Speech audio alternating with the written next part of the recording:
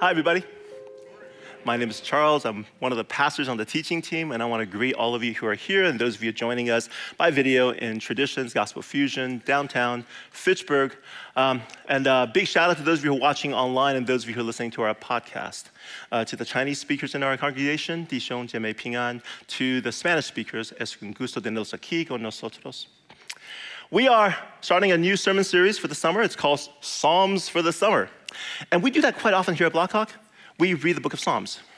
And that's because while most of the books in the Bible, they are about God talking to us, the book of Psalms is about us responding to God. That's right, the book of Psalms is a prayer book. Throughout church history, people pray the book of Psalms. They prayed it regularly. They prayed it all the way through. So today, I'm going to start a series by getting us reading and praying Psalm 3. I'm going to walk us through the psalm, and then we're going to spend some time praying it. All right? But before I get going, let me start with a few words about the book of Psalms itself. This is the structure of the book of Psalms. It has 5 books, so books 1 through 5. Okay, and then there's a 2-psalm introduction, and then there's a 5-psalm conclusion. The 5-psalm conclusion, they're called the Hallelujah Psalms. And they're called that because those 5 psalms, they repeat this phrase, Hallelujah, which is a Hebrew phrase. Hallelujah means it's a command to, hey, praise. And then Yah is God's personal name, Yahweh. So praise Yah. That's what the Hallelujah means. And so even just looking at the structure, we're realizing that the book of Psalms is designed as a prayer book to move us toward prayer, to worship and worshiping God. All right. Now Psalms 1 and 2, they're the foundation, they're the intro, and they're actually not prayers. Okay? They're not prayers. What they are the foundational books that tell us what the book of Psalms is actually for. Who is it written for? So, Psalm 1 begins with this line that says, "Blessed is the one whose delight is in the Torah." Okay, the Hebrew word there for law is Torah, and in this situation, it doesn't really mean law, it means teaching, okay? So, blessed is the one whose delight is in the teaching of Yahweh. When you see the word Lord in all caps, that marks God's personal name, Yahweh. So, blessed is the one whose delight is in the teaching of Yahweh and who meditates on his law day and night. Now, you notice something. It's not about behavior, right? It doesn't say, blessed is the person who does not sin, who does everything right. No. It's really about a person who reads God's teaching and reading the Bible, and he's like, oh, this is amazing. I'm going to keep reading. This is so good. And God says, oh, that person is blessed. If you're interested in a deeper dive on Psalm 1, I did a sermon on Psalm 1 a couple years ago. You can find it on our website, our sermon resource page, okay? But if Psalm 1 says, blessed is the person who delights in Yahweh's teaching, that raises the obvious next question, which is, well, what does God teach? And the answer for that is in Psalm 2. You see, Psalm 2 is an encapsulation of the entire story of the Bible. I did a sermon on Psalm 2 as well. You can find that on our website. But here's the gist, okay? Psalm 2 teaches something absolutely fascinating. It says that the whole world is at war against Yahweh and his anointed. Check out verse 2 of Psalm 2. The kings of the earth rise up and the rulers band together against Yahweh and against his anointed. Let us break their chains and throw off their shackles. Right? This is war. This is a war of rebellion between the rulers of this world on one side and Yahweh's anointed on the other side. Now, the word for anointed here, the Hebrew is Mashiach, from which we get the English word Messiah. And when you translate it into Greek, it becomes Christos, from which we get the word Christ. The world is fighting against Yahweh and his Messiah, or his Christ, okay? What we're talking about here is the king that God plans to establish over this whole earth. Okay? And that's really the story of the Bible. The Bible teaches us that we live in a broken, rebellious world, that is a rebellion against God, and God is seeking to establish his king, and that king will eventually rule over this earth. And Psalm 2 says, that king is going to win. That king is going to succeed and be victorious.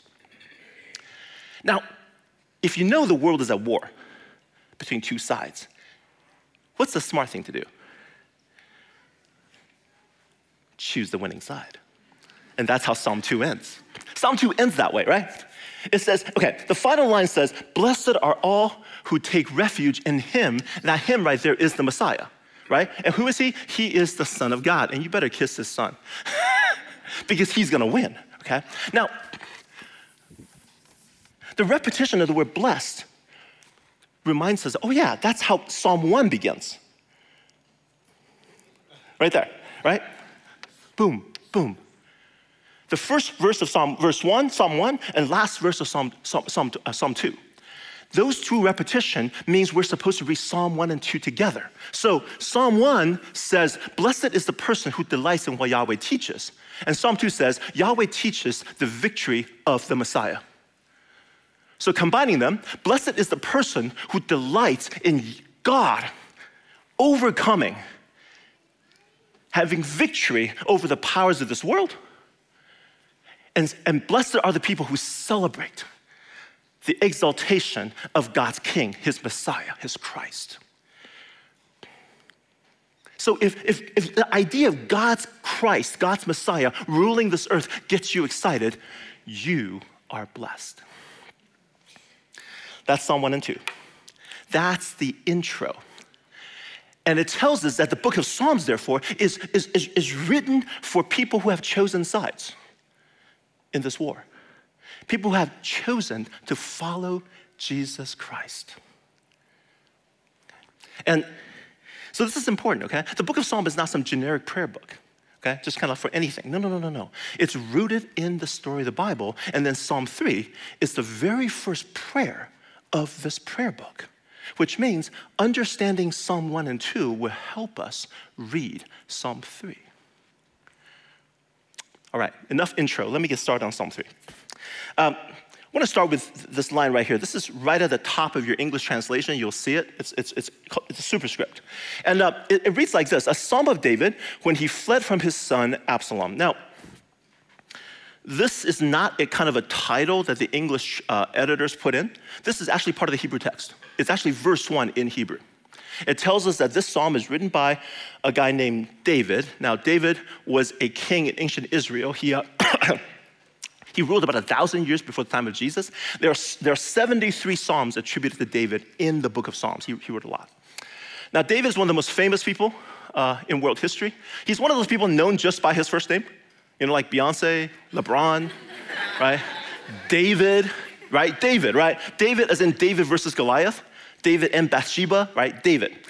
Multi-talented guy, a shepherd, a warrior, a leader, a king, and then like accomplished musician and a poet. Now this line over here tells us that he wrote this particular prayer in a particular time in his life when he was running away from his son Absalom. Well, that's a story, right? So if you're interested in looking up the story, it's found in 2 Kings. I would recommend starting in chapter 11.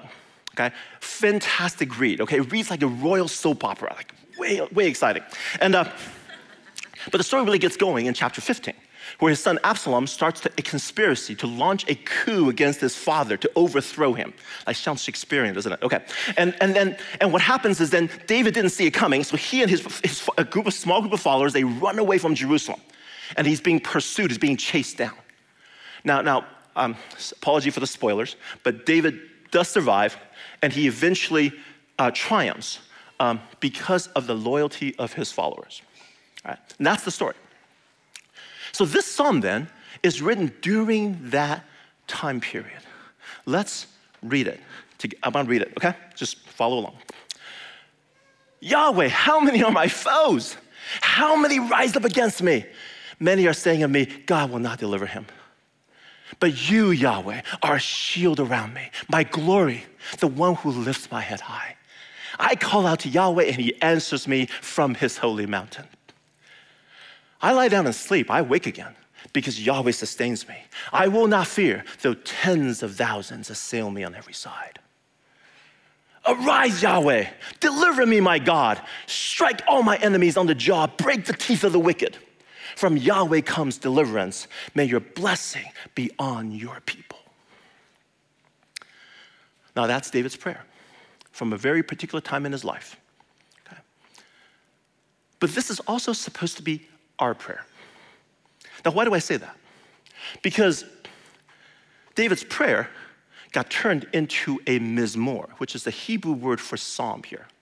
A mizmor is a musical term that says it's a song that is sung to the plucking of a stringed instrument. That's right. This prayer has become a song that is performed at the temple for the ancient Israelites gathering to sing together, like the songs we sing on Sunday mornings. Okay?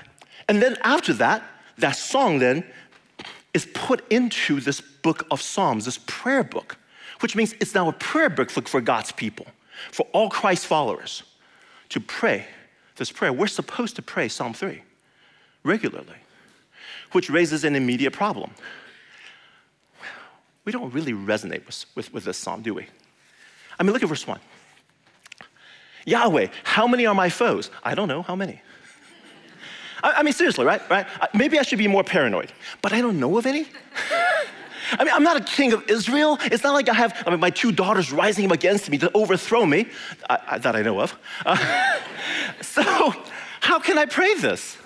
Right? And it's not just Psalm 3. There are a whole bunch of Psalms. When you read through the book of Psalms, there's a whole bunch of Psalms. You're like, that doesn't fit my situation. I don't share those sentiments. These Psalms don't really work for us. Right? That happens all the time. Okay? No. Just, I know some of you're like, well, maybe you're in a situation where you have people coming after you at work or at school or at home, and you do resonate with this psalm. Okay? That's cool. I mean, that's great. Well, maybe not great, but you know what I mean. But my point is, for most of us, it doesn't feel like this psalm fits our situation, right? It doesn't feel like it fits. It doesn't feel like it's gonna work. Okay. So, what do we do when we run into psalms that we don't want to pray? We skip them. It's like actually kind of like a buffet, right? We go to the psalms we really like, and we gorge on them. The Lord is my shepherd, I shall not want. Oh, create in me a clean heart, oh God. Oh, we go to our favorites, and we just eat those, and we skip the ones we don't want. And the book of Psalms then become an 150-dish buffet, and we just hey, what's your appetite today? That's how we pray the Psalms. So here's the first thing we're going to learn today. Praying the Psalms we don't resonate with changes us. It changes how we pray. It changes how we see God. It changes how we see the world around us. When we pray the Psalms, not picking and choosing, but praying them in order, the way it's presented, praying them regularly, it stretches us. Our faith deepens. Our relationship with God deepens. I mean, do you see this? Okay? What that means is that when we pray the Psalms, it's designed to be uncomfortable. When we read Psalm 3, we're going, what's this? I don't get this. What is going on here? That's how it should be. Because when that happens, it wakes our mind up. We start to ask questions, and we pray like we never prayed before. And in this process, our thoughts, our words, our imagination becomes attuned and aligned with God's. So let's read Psalm 3 again. I'm going to walk through it section by section. I want to help us understand it first as David's prayer, and then as our prayer. And at the very end, we're going to pray together. We're going to get stretched. All right? Yahweh, how many are my foes? How many rise up against me? Many are saying of me, God will not deliver him. For David, look, David's a king. He has enemies. This is not surprising that he has enemies. But here, he's in shock. He is flabbergasted. Why? The enemies are his friends. They're his courtiers. They're his servants. They're people he trusted. And now he sees all of them turning against him. He's like, oh my gosh, Yahweh, I have so many enemies. That's David's cry. Okay. Now, how do we pray this psalm? How do we pray this verse? I said earlier already that many of us, we don't really resonate with the idea that there are thousands of people trying to kill us. Not our situation, generally speaking. And when we pray that verse, boom, it hits us. And it smacks us out of this haze of our everyday existence. And it attunes us with the story of the Bible, biblical reality. Wait a minute. That's right, we do have enemies. How do we know that? Because we read Psalm 1 and 2. We know the story of the Bible, right?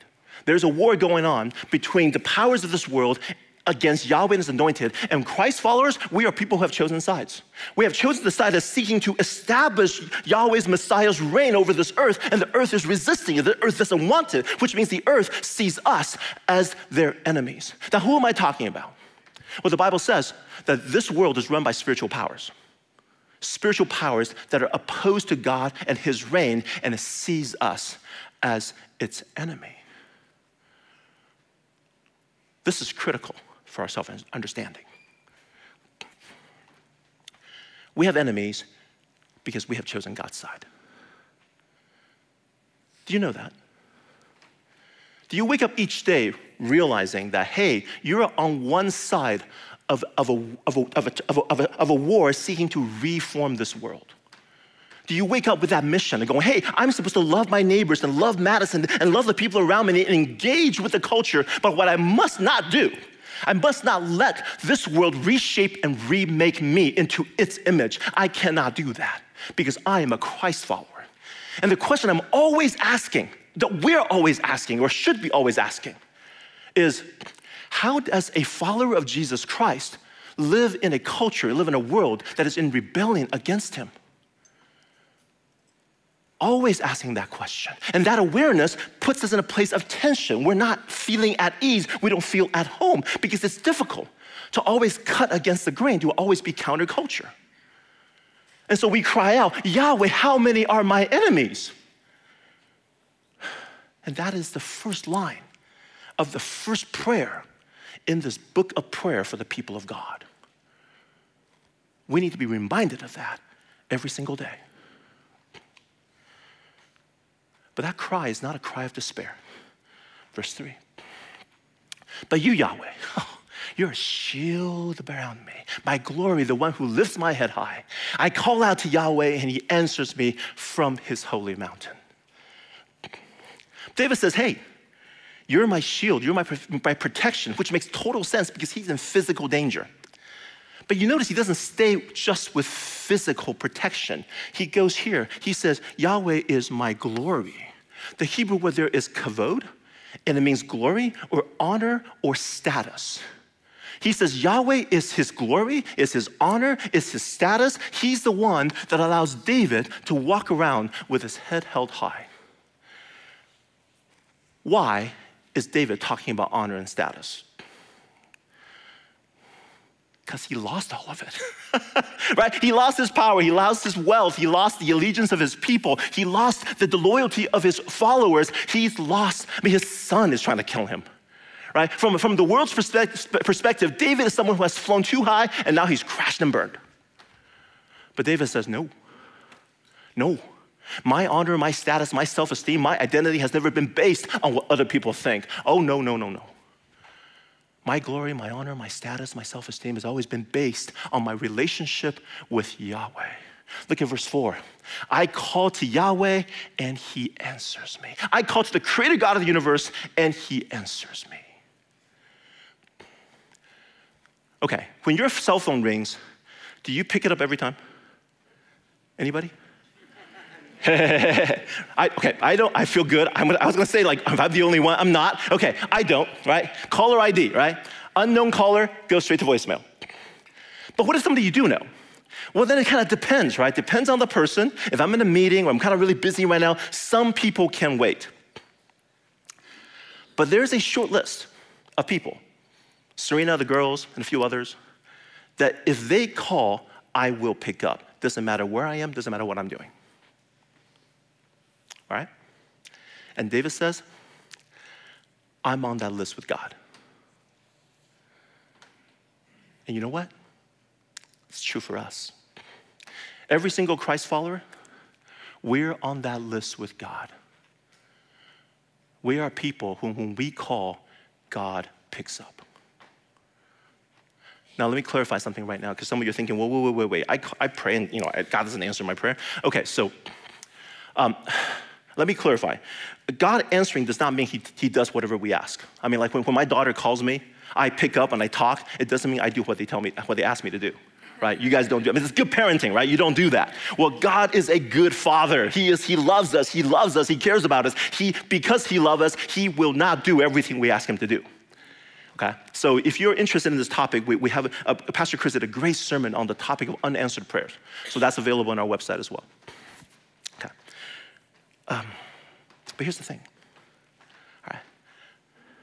David says, first of all, David's not getting what he wants, obviously, right? He's in a situation where he's on the run from his son. He's not getting everything he's asking for, but yet he says, I call and God answers. My identity, my glory, my honor, my status begins and ends with my relationship with God. And we want that to be true of us as well. So, we want to be a people whose identity is founded on our relationship with God. The world is telling us, hey, here are all the things that you can base your identity on, right? Like work. Well, we just spent a 4-week series on work. And the world is telling us, hey, evaluate yourself and other people's worth based on what they do. Or wealth, how much money you have. Or education, how many degrees you have. Or social media, how many followers you have. And reading the psalm and praying the psalm, it's just like, wait a minute. Why are we doing that? We are people who are on God's side. We're on the side that's trying to remake this broken world and bring it under the reign of the Messiah. Why would we base our identity on the values of this world? Why would we do that? The only basis for identity. We are on that list we call God picks up. Okay. We want to be people who can pray, Yahweh, you're my shield. You're my glory. You're my honor. You're my status. You're the person that lifts my head up high. Verse 5. I lie down and sleep. I wake again because Yahweh sustains me. I will not fear though tens of thousands assail me on every side. Okay, I just love how down to earth David gets. He's talking about not being afraid because Yahweh sustains him. And what's this kind of the signal that he's not afraid? Sleep. David's on the run. His life's in danger, which means there's got to be anxiety, there's got to be fear, right? And yeah, David's a leader type, right? You know, his brain's got to be thinking. He's got to be thinking about the past. Like, what did I do wrong? What clue did I miss? How did I miss this entire coup launched against me? He's got to be thinking about the past. He's got to be thinking about the future as well, the uncertainty of the future. What's the right move to counter Absalom? What should I do next? He's got to be working on that. But it's not just the circumstances. There's the emotional trauma of being betrayed by the people you love, people who you trusted. He's got to have a bunch of conversation in his head with people who are like, well, how can you do this to me? How can you do this to me? And David says, I sleep good. I sleep good. One of the things I love about this psalm is that it's not rooted in some kind of an ideal world where everything's peachy keen. No. This psalm is rooted in a world where things going on that makes it very hard for us to sleep. How many of you have problems falling asleep? We have a few. Some nights I have. Some nights my mind gets racing and I'm talking to people in my head. Not pleasantries. Having tense, long conversations, or I'm composing emails that I know I will never send. Yeah, I don't think I'm alone. David says, I can sleep because Yahweh sustains me. And when we pray this prayer, we want to be people who can rest because God sustains us. So if you have trouble sleeping, recommend reading Psalm 3, okay, as a prayer before you go to bed. Finally, arise, Yahweh. Deliver me, my God. Strike all my enemies on the jaw, break the teeth of the wicked. From Yahweh comes deliverance. May your blessing be on your people. Now, this is a hard part for us. Not so for David. It's easy for David. David's like, man, I'm the rightful king of Israel, and I'm being pushed aside. It's unjust. God's opposed to this. God's gonna fix this. So God, it's time to step up and smack some heads and break their teeth. Why? He thinks that because if him being restored to the throne is a blessing on God's people, right? It makes perfect sense for David, but it's a much harder prayer for us. And before I even get started about how to pray this, I know there are people listening or who are here, who are watching, and you have been victims of violence and physical abuse. And even listening to this read out loud, you're feeling a little, tense. The idea of praying this is completely out of the question. I just want to acknowledge that and say, hey, at this point, if you feel like the need to check your email, tune out for a bit, that's perfectly good, right? But for the rest of us, this is weird, right? I mean, when was the last time you prayed for God to smack somebody on the jaw and break their teeth? Right? We don't really do that. So throughout church history, people who study this psalm, they have come up with different ways to pray these verses. And so one of the ways is to look at these two verses together to say, hey, it's not talking about smacking just anybody we don't like. It's really focused on deliverance of God's people. You see, we're living in a broken world, right? This is a war, and there's persecution against Christ followers, and there's oppression of churches. And so what this prayer does is say, hey, we're asking God to move powerfully in this world, to establish justice and protection for God's people. That is a good prayer. And you can use these verses to pray that. Go right ahead. However, I tend to go with a different way, a different approach. It's just more personal. Okay, different approach. It's because when I look at these verses, it seems that approach takes the edge off the prayer, right? Like, hit them in the jaw, break their teeth, and we turn that into, oh, God, establish justice, right? It feels like it's domesticating it. I mean, it's raw, it's untamed, and that we make it safe for church use. Raw emotions, raw anger, raw desire for vengeance. We don't feel like they belong in church. We don't feel like they're part of the Bible. Right? We just had a Sermon on the Mount, and Jesus says, love your enemies. Right? We don't think it fits. And so we don't bring them up to God. We put them aside. But we do have them, right? Somebody says some words that puts me down, and I'm spending the next 2 hours coming up things I could have said and should have said, and next time I will say. Right? Somebody drives like a jerk and cuts me off. I honk at them, they give me the finger. And what I'm thinking in my head is I'm redesigning my car to create a hole with a tube, compressed air, it'll shoot darts and will hit their tire and give them the flat instantly. You guys don't do this? Just in my head, right? We have raw emotions. We have raw anger. We have raw desire for vengeance. And Psalm 3 says, pray them. Psalm 3, the very first prayer in the book of prayers for the people of God says, pray them. And it's not just Psalm 3. You will find it all over the place in the book of Psalms. They all say, pray your raw emotions, bring them before God.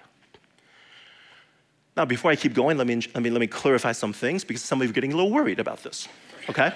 So let's just kind of clarify this. Remember what I said earlier, our God is a good father. He doesn't do what we ask, okay? That's really important to remember at this point. When we pray our raw anger, God will not do what we ask, but he will listen and he will respond to us. Okay? So the problem is that our prayer is holier than we are. We pray sanitized prayers, right? You have this person you really hate. You just can't stand them, who's in your school or in your workplace, in your family. And whenever you pray, and you think of that person, you say things like, oh, God bless them, be with them. And God's like, seriously? Seriously? Who are you trying to fool here? The book of Psalms is full of prayers that are just from the gut. Okay? They're unvarnished, untamed, they're raw. They involve bringing the fullness of who we are into this earthy, dynamic relationship with God where everything, our brokenness, our darkness, and our goodness is brought before him. Why would we want to do that? Well, first thing, it's not fake, right? It's authentic, it's genuine. Why would you want to have a fake relationship with God anyway? But second, when we pray our authentic emotions, we are transformed. I actually remember this moment, the very first time I prayed my authentic emotion. It was my college year, senior year in college. I was in my apartment, and I remember I punched the wall, and I said, God, I am so angry at so-and-so. That's not a direct quote, but we are at church and there are kids here. And you know, that was the moment my relationship with God changed. Okay, that was the moment my relationship with God changed. People who are preaching the Psalms and teaching the Psalms, they all say the same thing. When we bring our raw emotions before God, it changes our relationship. Raw emotion, raw thoughts in prayer lies at the heart of an authentic, genuine relationship with God. All right, that's Psalm 3. And I said earlier, we're gonna spend some time praying it. Okay, so what's gonna happen is I'm gonna show a couple of verses on the screen, and I'm gonna ask you to read it as prayer. And then go ahead and bow your head and pray. Pray any way you want to. I'm gonna read some prompts. It's on the screen, because if you feel like, I don't know what to pray, I'm gonna throw a couple of prompts as I'm talking. You can go ahead and incorporate that into your prayer, or not, it's up to you. And then I'm gonna end that section with a short prayer, and we're gonna do it again for the next section. Okay, so we're gonna go through 4 sections. We're gonna pray through Psalm 3. All right, if you're ready, let's get started. By the way, just want to pay attention to this, okay? It's an exclamation mark. Use that when you read it, okay? Let's get going. Together now. Yahweh, how many are my foes? How many rise up against me? Many are saying of me, God will not deliver him. Let's bow our heads and pray.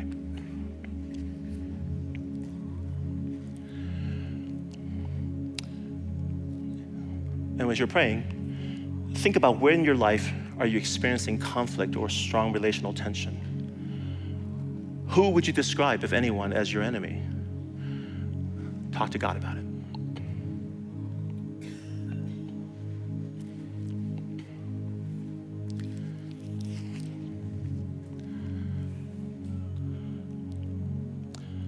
The psalm reminds us that we are on God's side in this conflict with this rebellious world. Where do you see evidence of that in your life right now? Ask God to help you see the tension more clearly.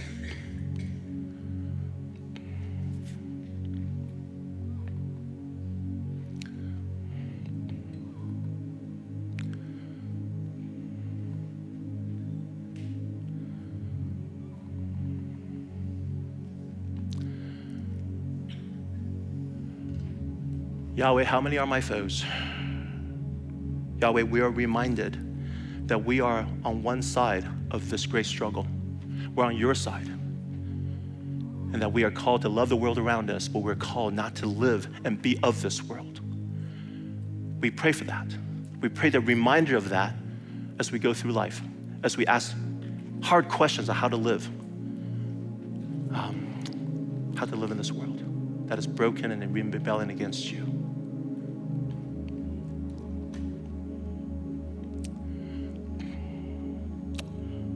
All right, let's go to verse 3. Everybody open your eyes. We can read verse 3 and 4 together.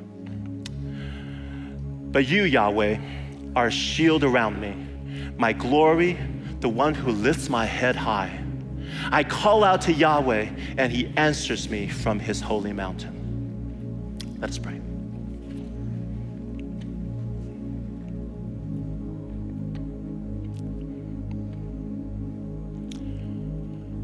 Where do you most often find your identity? Your work, your income, your education, your social media following?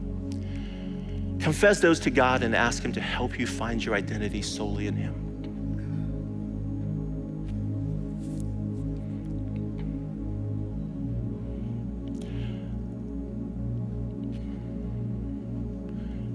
Do you believe that God responds when you pray?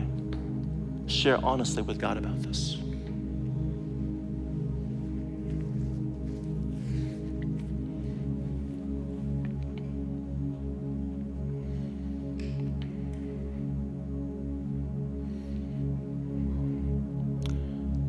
Father, we want to be people who find our identity in you.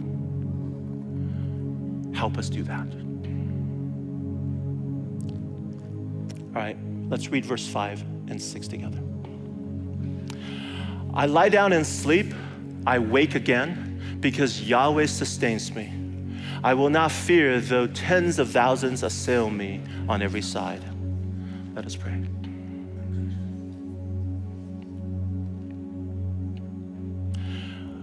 What do you fear?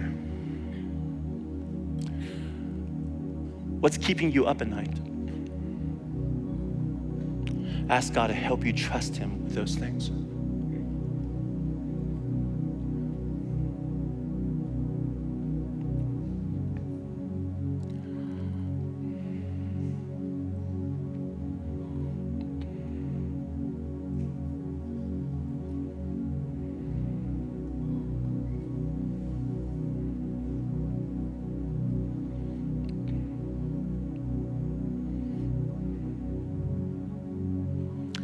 Father, we live in this broken world where there is things that make us lose sleep. We have fears, we have worries. We pray that we can put those on you, knowing that you sustain us, that we become people who can rest. And finally, verse 7. Let's read together. Arise, Yahweh, deliver me, my God. Strike all my enemies on the jaw. Break the teeth of the wicked. From Yahweh comes deliverance. May your blessing be on your people. Let's pray.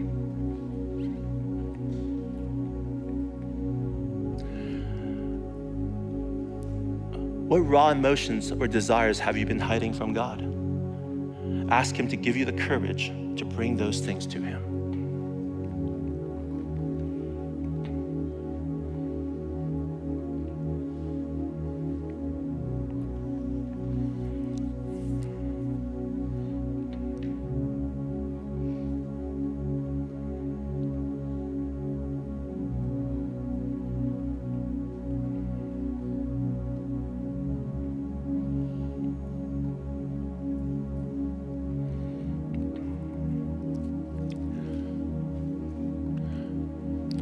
Father, we do pray for justice. We pray for protection of your people. But we also pray that you give us the courage to bring up things that are difficult for us to bring up. Things that are dark, our anger, our hatreds, our desire for making things even. We bring those before you and we pray them because you're a good Father. And in doing so, we want to know you better. Thank you for this psalm. Thank you for David.